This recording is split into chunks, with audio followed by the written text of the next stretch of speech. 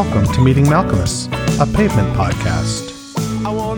Hey, it's JD here, back for another week of hauling on the vape that is the discography of seminal indie rock band Pavement, looking for that fix inside my lungs so that I know it's working. You know what I'm saying?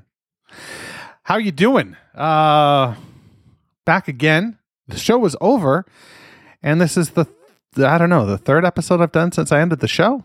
So, no. I did the April Fool's episode, announced the pod list, and now today, that's 3. So, apologies if you were hoping that you had gotten rid of me, but you haven't, because I'm still here, and occasionally I will have things to say, like today, for example. I can tell you right off the bat that I'll be doing another episode close following the opening show, the secret show in Los Angeles, coming up in, I guess, about 2 weeks, 2 or 3 weeks. So, I managed to get a ticket for that, and it just worked out that I'm going to be in Vegas, and I found a flight to LA for like $29. So I'm going to fly into LA, maybe catch a baseball game or 2, and watch the boys. That's going to be so fun, right? I think it's going to be pretty cool. How are you doing? I hope everybody is doing well. I am, struggling a little bit, I would say. I'm happy that all this stuff is coming up, but, it's tough. It's tough not working and languishing, the way I am. And, I don't know. So it kind of sucks, but there's things to look forward to. So there's that. I do hope that this finds you well. And I've got a couple friends that have long COVID, and, it seems like it's a terrible thing. So I hope nobody out there is experiencing that, or if you have got it, it went away, or, all that good stuff. So, why am I here? Well, there's a couple of reasons why I wanted to pop up. Well, no, actually, there's only one. I wanted to just check in and say hey, and I also wanted to play an interview that I did with Daniel Ephraim of the Steve Keene art book. I met with him last week a day, and we talked for 30 or 40 minutes about the project and about what he's doing, and it's pretty fucking cool. This is a coffee table book for those of you that have a reinforced coffee table. This sucker is 6 pounds. It's designed to be to fit in your LP shelf. So it's 12 by 12. So it's got the same, sort of dimensions as an LP.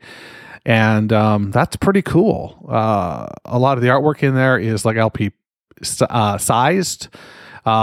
It's looks like a beautiful project, just a labor of love.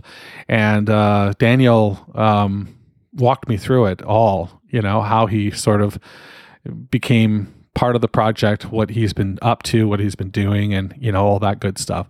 So I thought I would let you hear that, and maybe we'll listen to a Pavement song. And oh shit, before I go for this episode, because we're going to listen to a song and then go right into this interview, I want to let you know that Daniel has decided to carve out a bit of a deal for Meeting Malcolmus listeners, and you can score that deal by purchasing the book. Hold on, I'm going to pull up this email right now. Oh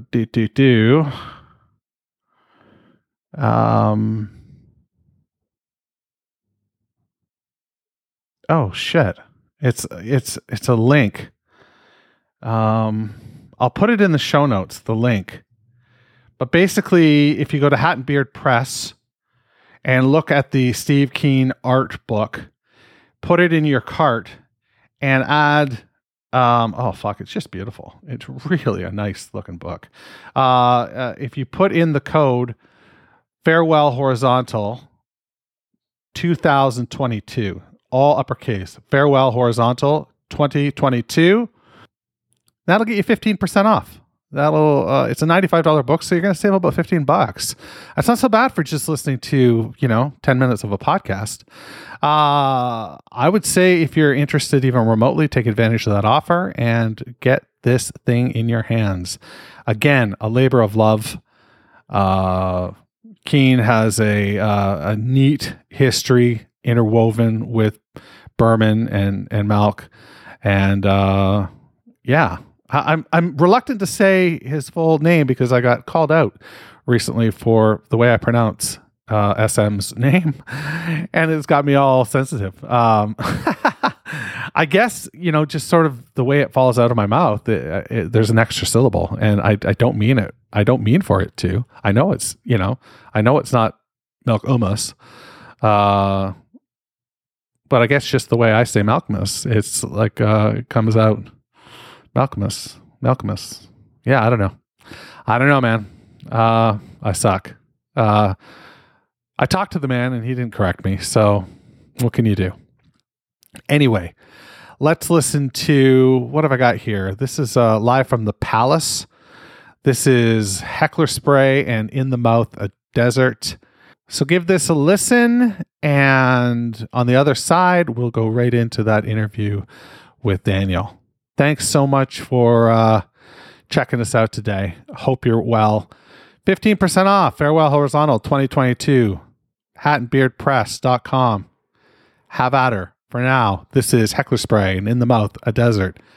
Live from the Palace on Meeting Malcolmus, a Pavement podcast. Fuck, I just did it again, didn't I?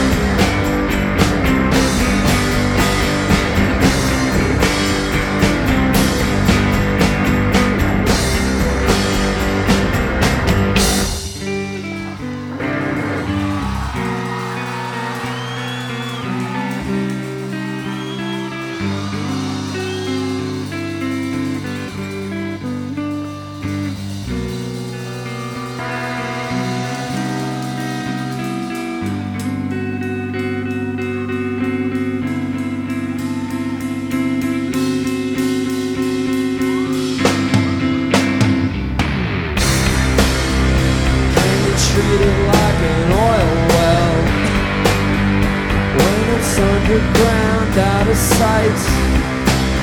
And if the sight is just a horror sign, can it make enough sense to me? Pretend the table is a trust fund.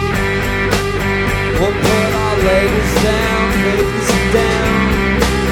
I'll watch the yards entwine unravel, and you'll never get it back.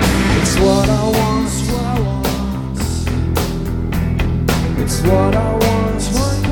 It's what I want. It's what I want. Don't you know I could make it try, make it try, make it try, make it try. I've been down, king of it is all we have, and I could wait to hear the words of that diamond shot today. Ooh, ooh, ooh.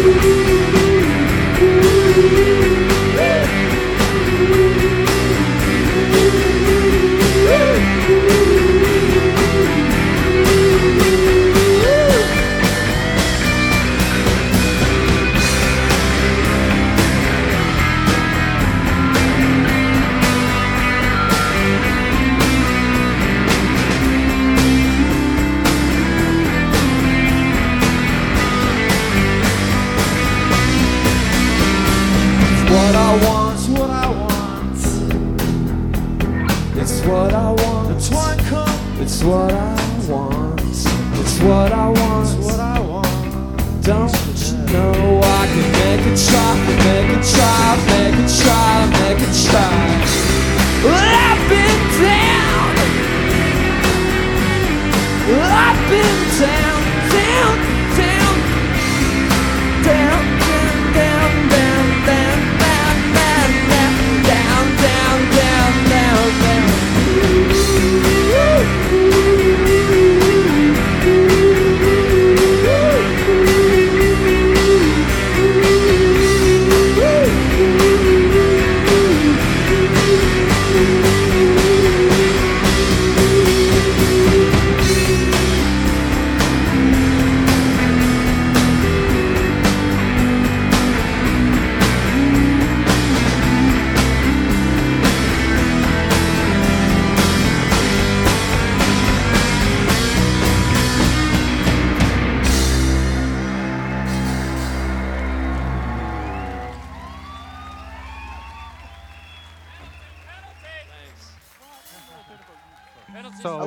So let me just start by asking you like sort of a general question, and that's where we'll fade the interview up from this point.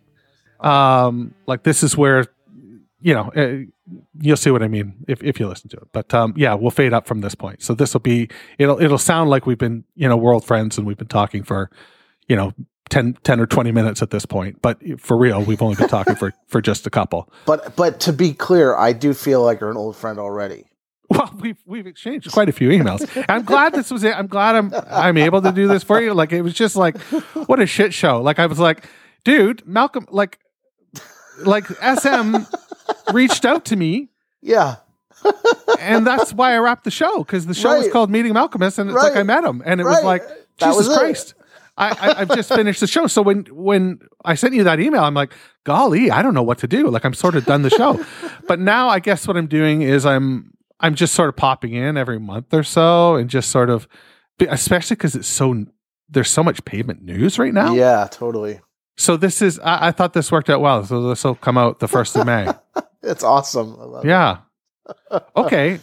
So, and it's Daniel Ephraim, right? Like EA, like A. Like actually, F, it's more like it's a soft E, so it's Ephraim. Ephraim. Okay. Like with a PHRUM. Ephraim. I can handle that. I thought you were making a Canadian joke yesterday when you said EH, right? When you were like, 'cause I was like, I got this. Oh no my problem. God, that's so funny. Of course I would. That's the first time I've communicated with a Canadian podcaster about the pronunciation. And prior to this, in here in the States, they've all got it wrong, and I hadn't thought about that. Like, oh, people get my name wrong. I just never really thought about it. So you're the first person I ever said that to, and it got interpreted wrong. Well, my Canadianness came out. That's all. Oh my God, hilarious. Anyway, sorry. So I'm Daniel, already enjoying it. So Daniel,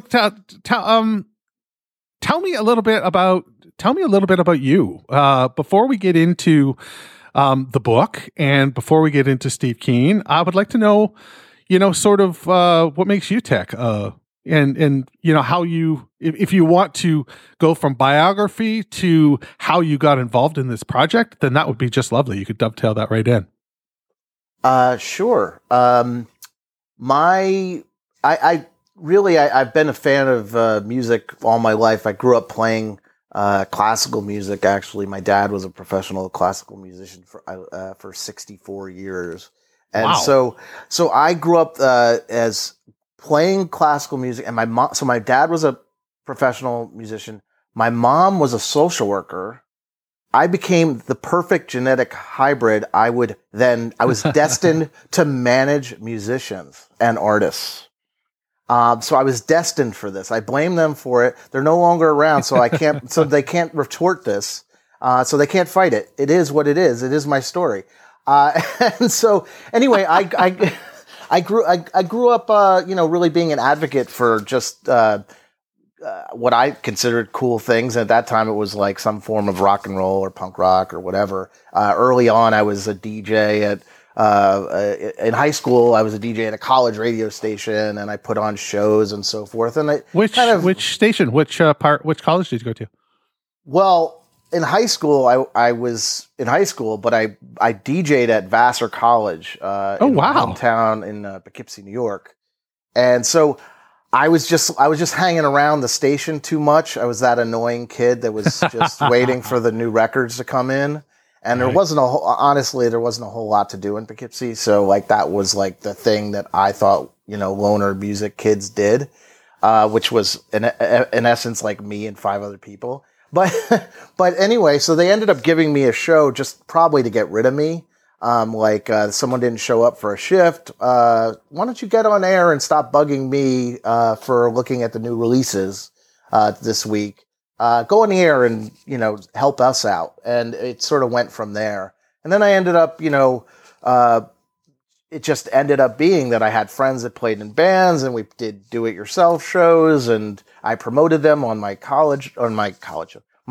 as a high schooler on this college radio show. I promoted the shows, of course, as well. And it just kind of moved from there. Eventually it would be my career for, about 25 years. I was managing musicians, advocating for projects, etc. I probably worked on, again, this is a very loose number because I always say I probably worked on 100 music albums, and I'm sure I did, but it was, various levels. Some of them I was like finding the deals for the bands and, dealing with administrating the finances to make sure the records are done. Some I was consulting on like, hey, what should I do with this record marketing wise? How would I make this record float somewhere? How can I get people's interest with this? I was helping musicians. So I worked on a lot of projects is basically what I'm saying with that. And, I've over the years, I worked with bands and a lot of bands that kind of flew in and out of the Steve Keene ether. And, from managing wise, I manage and still technically manage the Apples in Stereo. Wow. Who are really on permanent hiatus at this point, but I do have things to do, in fact, today for them, which is a rarity, but it is something I have to do.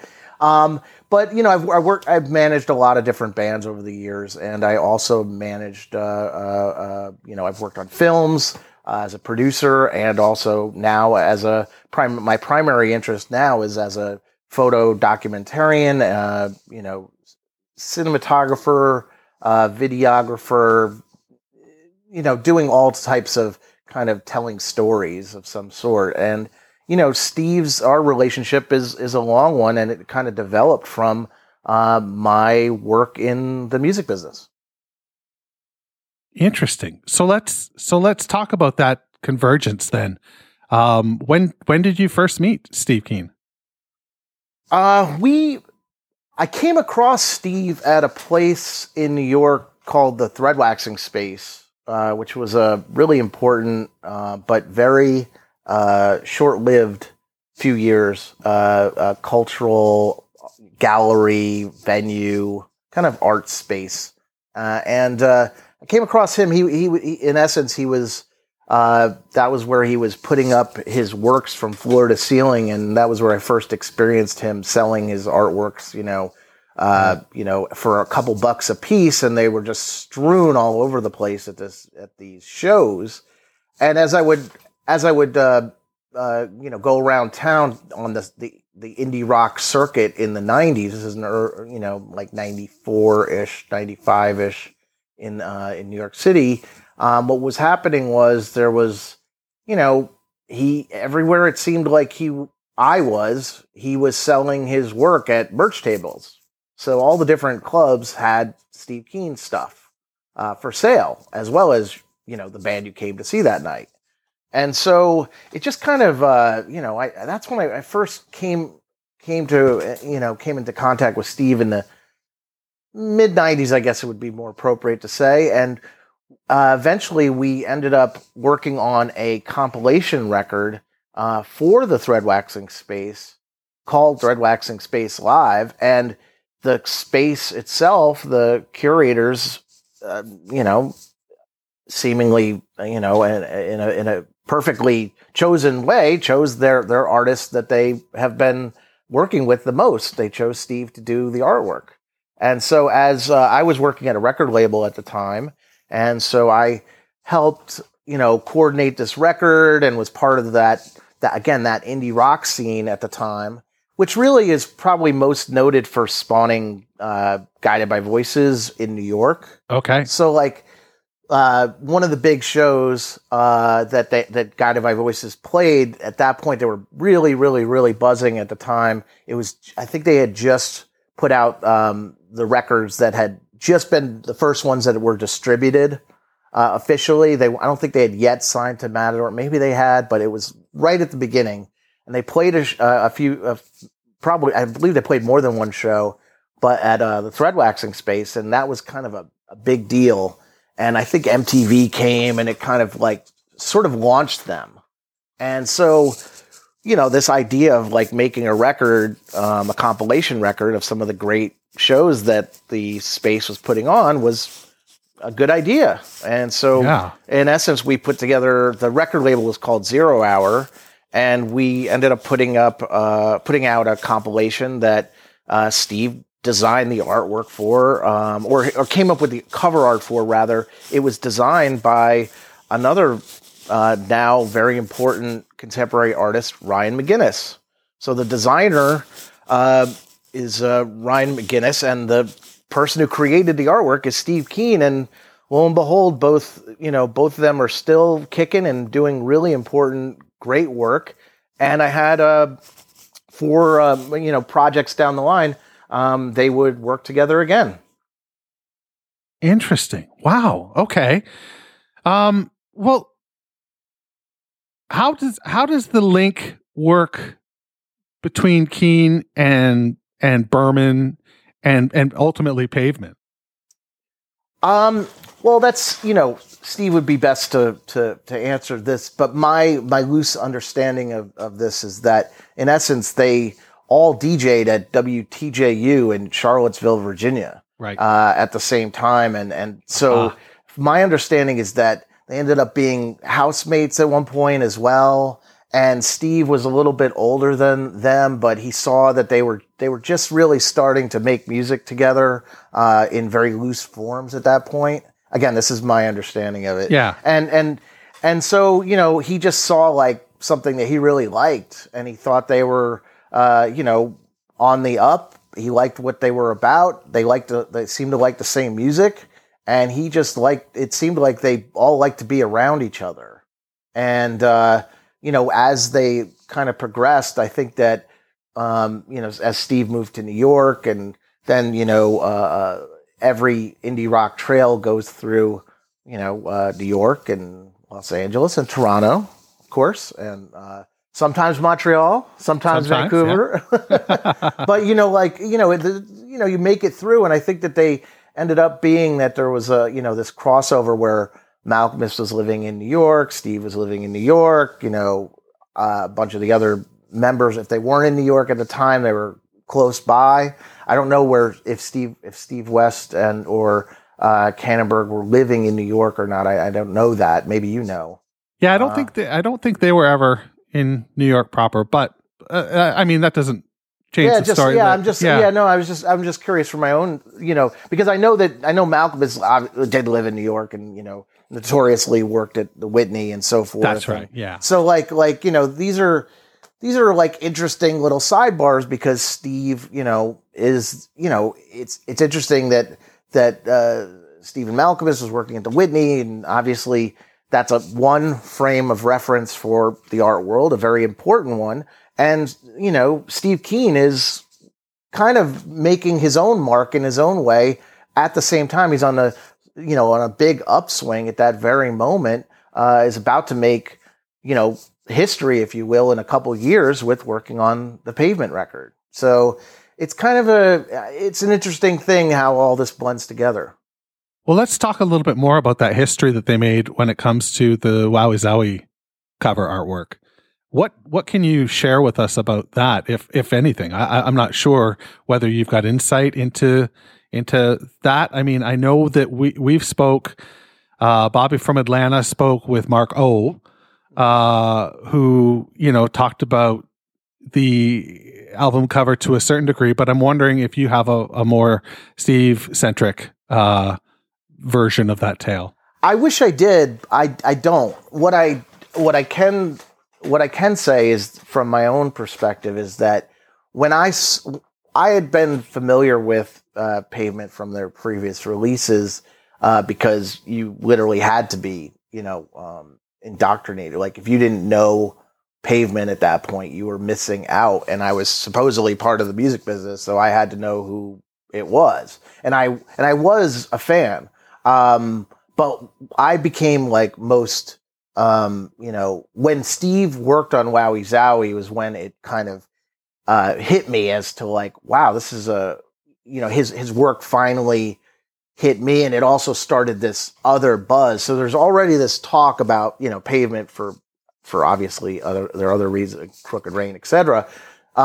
There's this talk about Pavement for those reasons. And then one of my favorite artists does this newly found painters does this album artwork, and suddenly it's like, oh my God, I feel like I'm in the epicenter of all things happening in indie rock right now. I felt like I was on the precipice of just being in an important place. That's what I felt like. Oh, that's so cool. I didn't necessarily feel important, like I was important. I just felt, I'm like, wow, there's some really interesting stuff happening here. The Guided by Voices show where they get discovered by MTV, the album that the record label that I worked at and several of my friends worked at as well, and we're doing this really cool album. And then, and all mixed into this vortex is, Wowie Zowie. So to me, this is all kind of like this sort of a real milestone period of time where I'm introduced to a world beyond music as well. So what also Wowie Zowie means to me, again, slightly different. It's not telling stories about exactly how that happened, because I don't have that insight like Mark O would, who helped me with the book that we'll talk about in a little bit as well. Oh wow, small world. Yeah, no, he's very helpful actually. And what ended up happening was when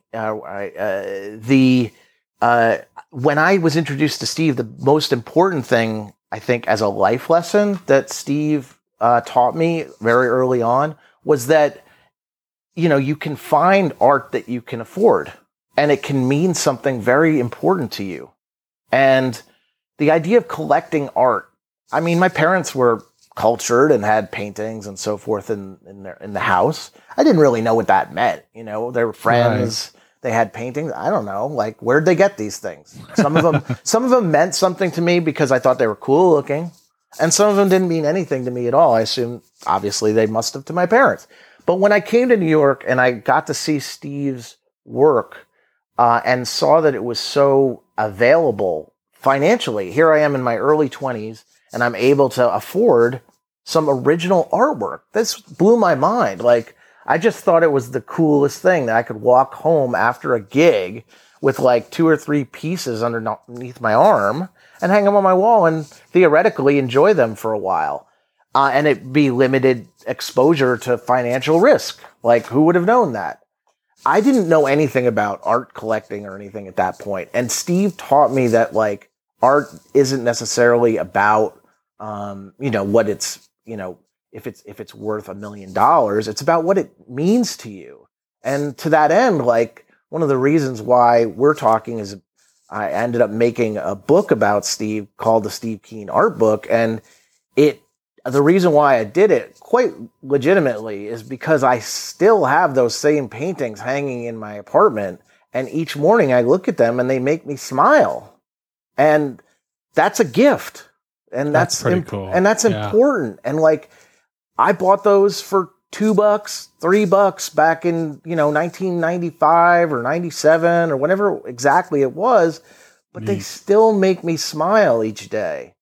And I think that's really the lesson. And that's in essence why like I said, that's why we're here. I ended up making a book about Steve Keene because his artwork means something to me. And I wanted to show other people why it meant something to me. Well, let's get into the book, because this is definitely, you can tell it's a passion project. Like there is definitely something like a connection between you and the artist. Like you can, like, I mean, you gave me a sneak peek into a few things, and, you know, from my look at things and just listening to you talk, you know, there's a lot of people that enjoy artists out there, but not everybody goes and makes a book about that artist, you know? Again, I blame my parents, like I said earlier. If you leave that in, I was blaming my parents for all of my career mistakes. No, look, I totally get you.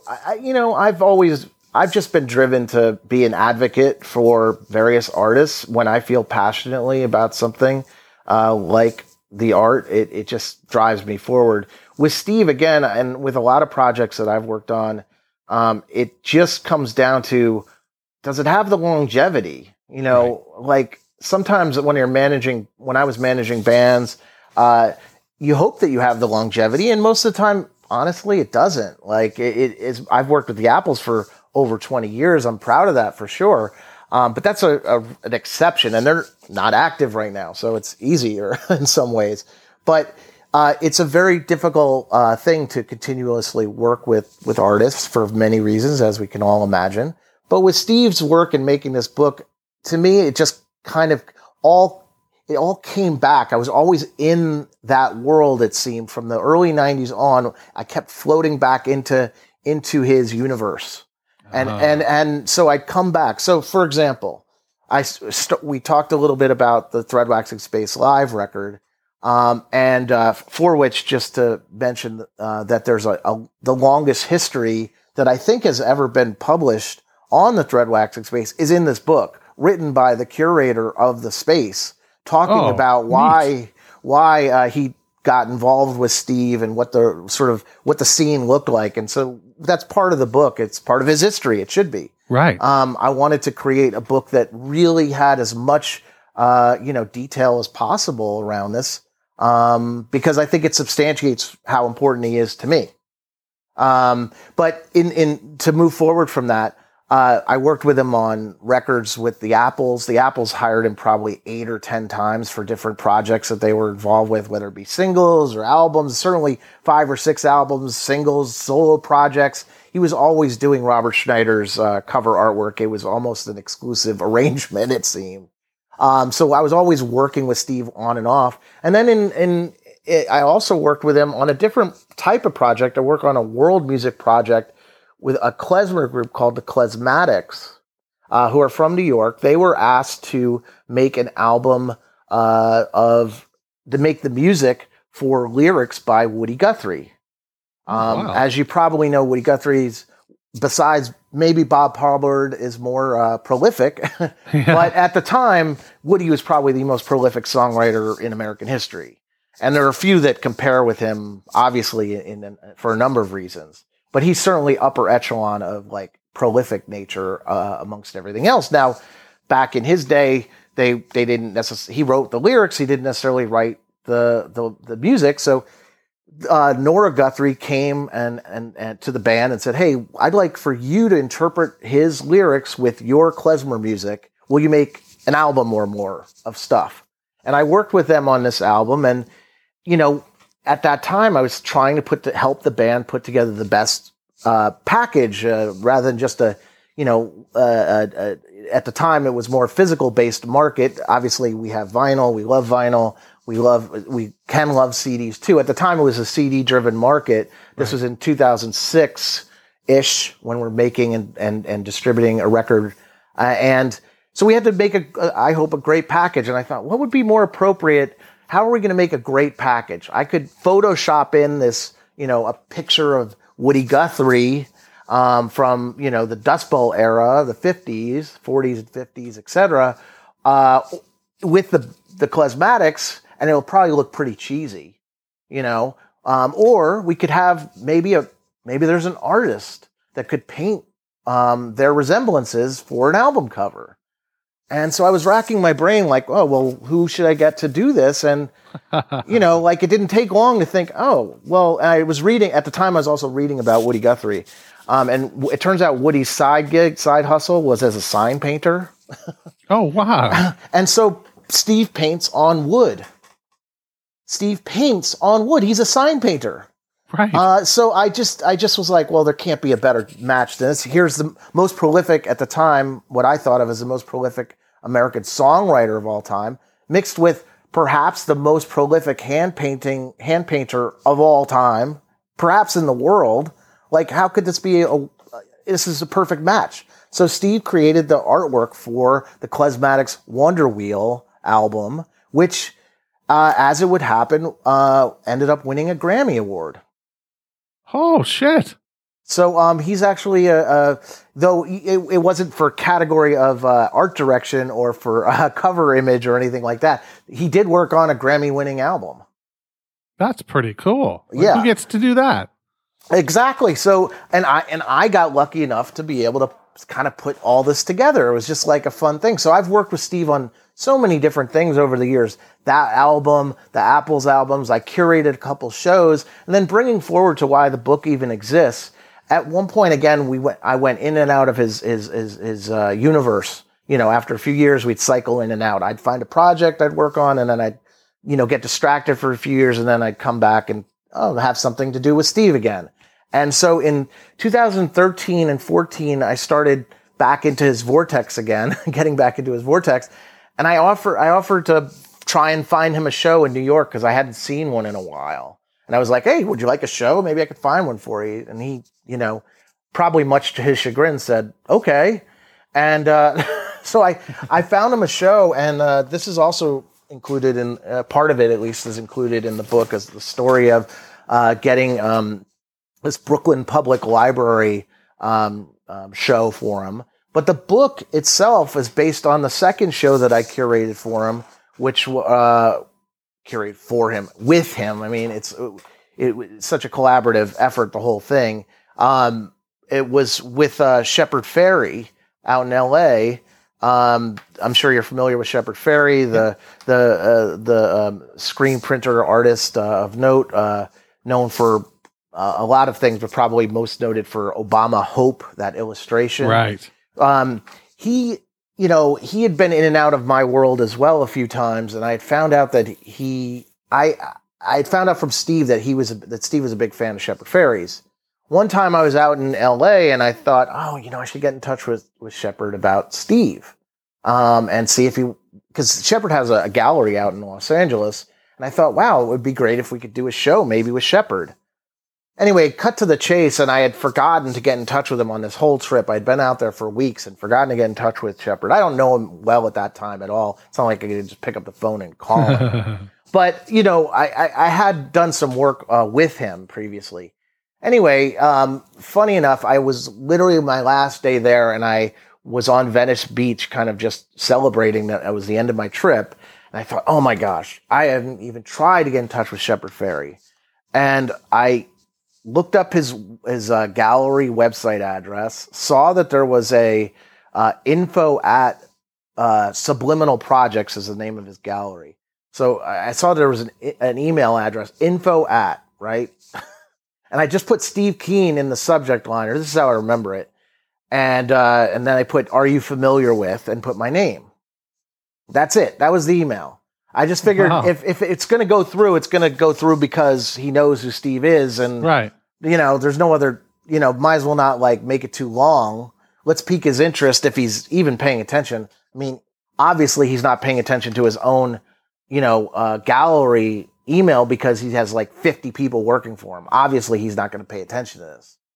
So I just kind of took this chance, and literally I sent that email, and within what feels like a half an hour, I'd gotten an email back from Shepard.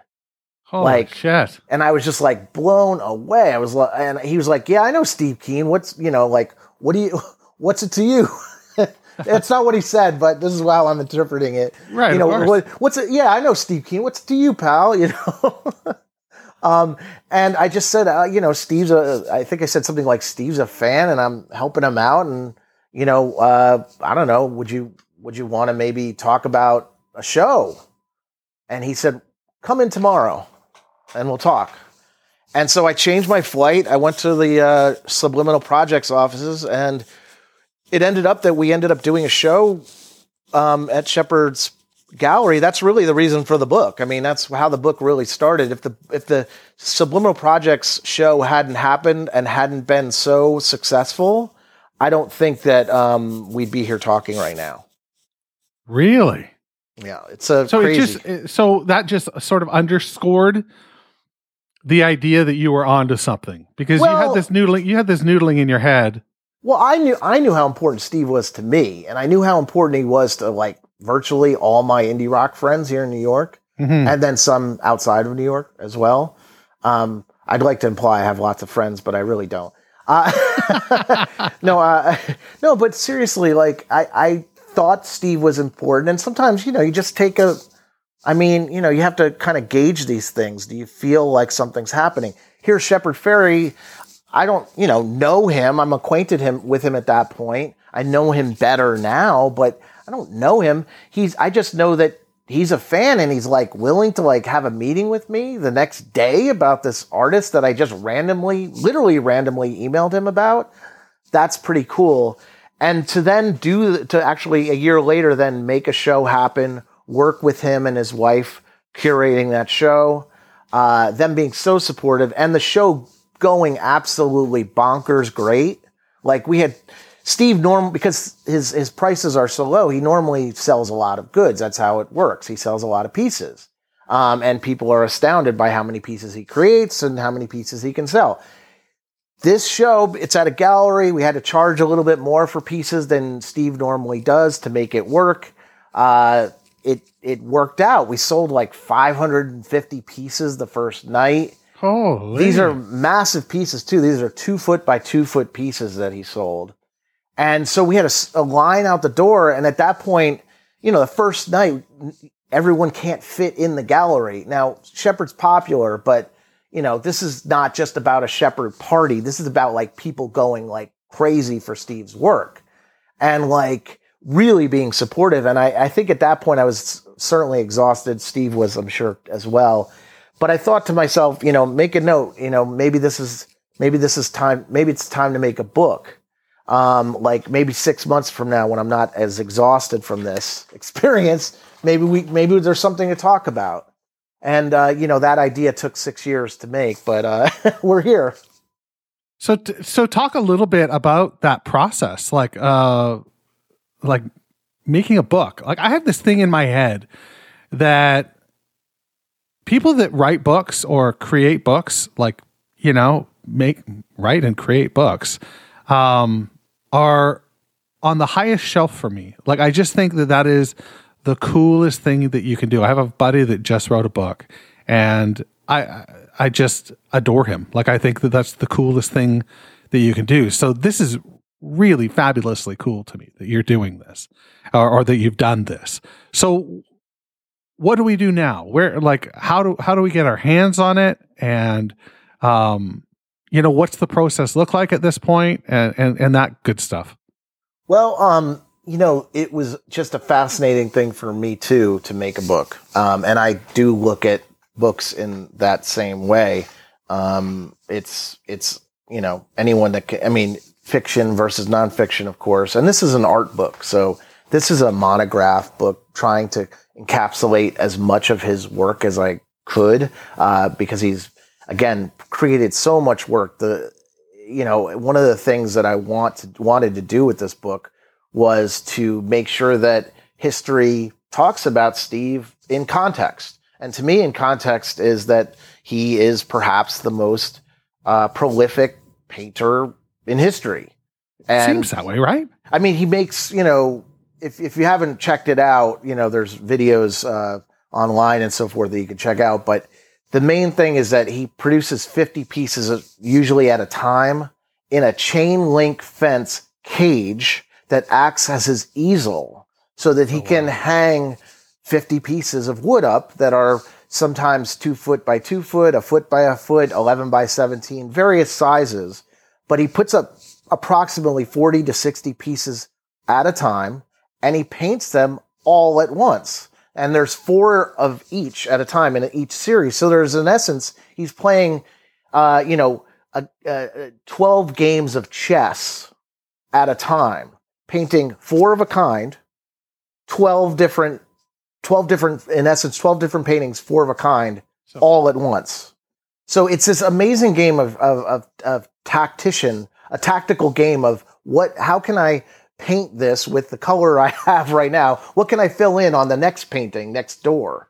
Because he's doing different paintings at the same time. So his mind has to work in this truly mathematical way that I don't understand, but it's amazing to watch. And it's also it's meditative to watch as well. The way he works is there's a real zenness to his approach. And there's something really beautiful about watching him do this. I'm lucky to have seen him paint, dozens of times. There's something beautiful about that too.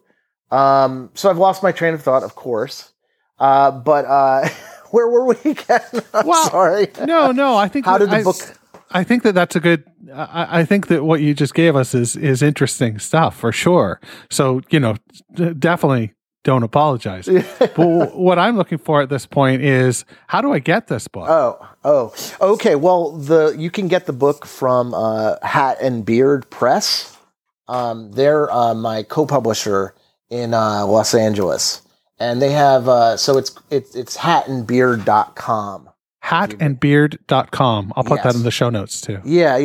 If you go there, you can get the book. And it's on right now. It's literally on. There's so much to this book. I mean, I could talk about for hours, and I'm sure you were bored with me at this point. But no, I'm not at all. But it is on its way right now from Bosnia, where it was printed. By ship, so it's on its way by ship right now. That must be so exciting for you. It is. I actually went over to see it get printed and to approve the print run a couple months ago. So I was in Bosnia. So the book has taken me all the way from Los Angeles to of course my home in New York to Bosnia, halfway around the world. Gee whiz. To make this book about this artist that I truly admire. Yeah, that's wild. Bosnia, gee whiz. And I was there about 2 weeks before the invasion, and so there was a different vibe there. It's about 1,000 miles away from the Ukraine, but it's 1,000 miles. That's not that not that far. And that's not that far at all. There's a palpable sensitivity going on at that time, 2 weeks before this is happening. I was very, very, a little bit odd for sure. I'm glad I went on press because I wanted to make sure the quality was right. And as it would happen, I had color corrections to make on press. That was very important. I'm glad I was there. But by the same token, it was a little bit weird. Yeah. And then to get it back from Bosnia, get the books back from Bosnia, it's actually really weird too, because war profiteering has taken hold, and the freight costs went through the roof from the beginning of the process to the end. So it's it's really affected. This sort of fun little passion project has been affected for sure. Neat. Well, I've really enjoyed talking to you about Steve and the book. Apologize that it took so long for us to get together to do this. If only the listeners had an idea of the exchanges that we've had and how Stephen Malcolm has sort of screwed this whole thing up. No, he really helped, because now you're talking. Now I appreciate. Now we're able to talk, and there's a reason why they're now together touring. Yeah. And this is a reason for celebration. There's a reason for celebration for the Terror Twilight, reissue, and there's a reason, I think, to celebrate for the Steve Keene art book. Oh, very cool. I like the connection there. Well, Daniel, it's been a blast. I've got to head to my daughter's school because she has skinned her knee apparently. So, major drama here on my end. Well, I hope your daughter is okay. Yeah, she's going to be fine. Jesus Christ. Like, it's a skinned knee. The school calling us, telling us, come on. This is so strange. If I go there and her leg is, in bad shape, then I'm going to feel bad for joking about it. But nevertheless, So where can people find more information about you, and would they go to that site that we talked about earlier, or is there a better place to go to learn more about you? Yeah, hatandbeard.com you can go to, or danielephrem.com. That's where my main photography and other book is. So, there's lots of information there. Awesome. Well, take good care. Thank you so much for having me. It's so awesome to chat with you. I've really enjoyed your series. So this is a real thrill for me. Oh, thank you. You don't have to say that, but that's awesome. Thanks. All right. You have a good one. All right. Thanks again. And don't forget, wash your hands. Peace out. Meeting Malcolmus, a pavement podcast, is a weekly affair.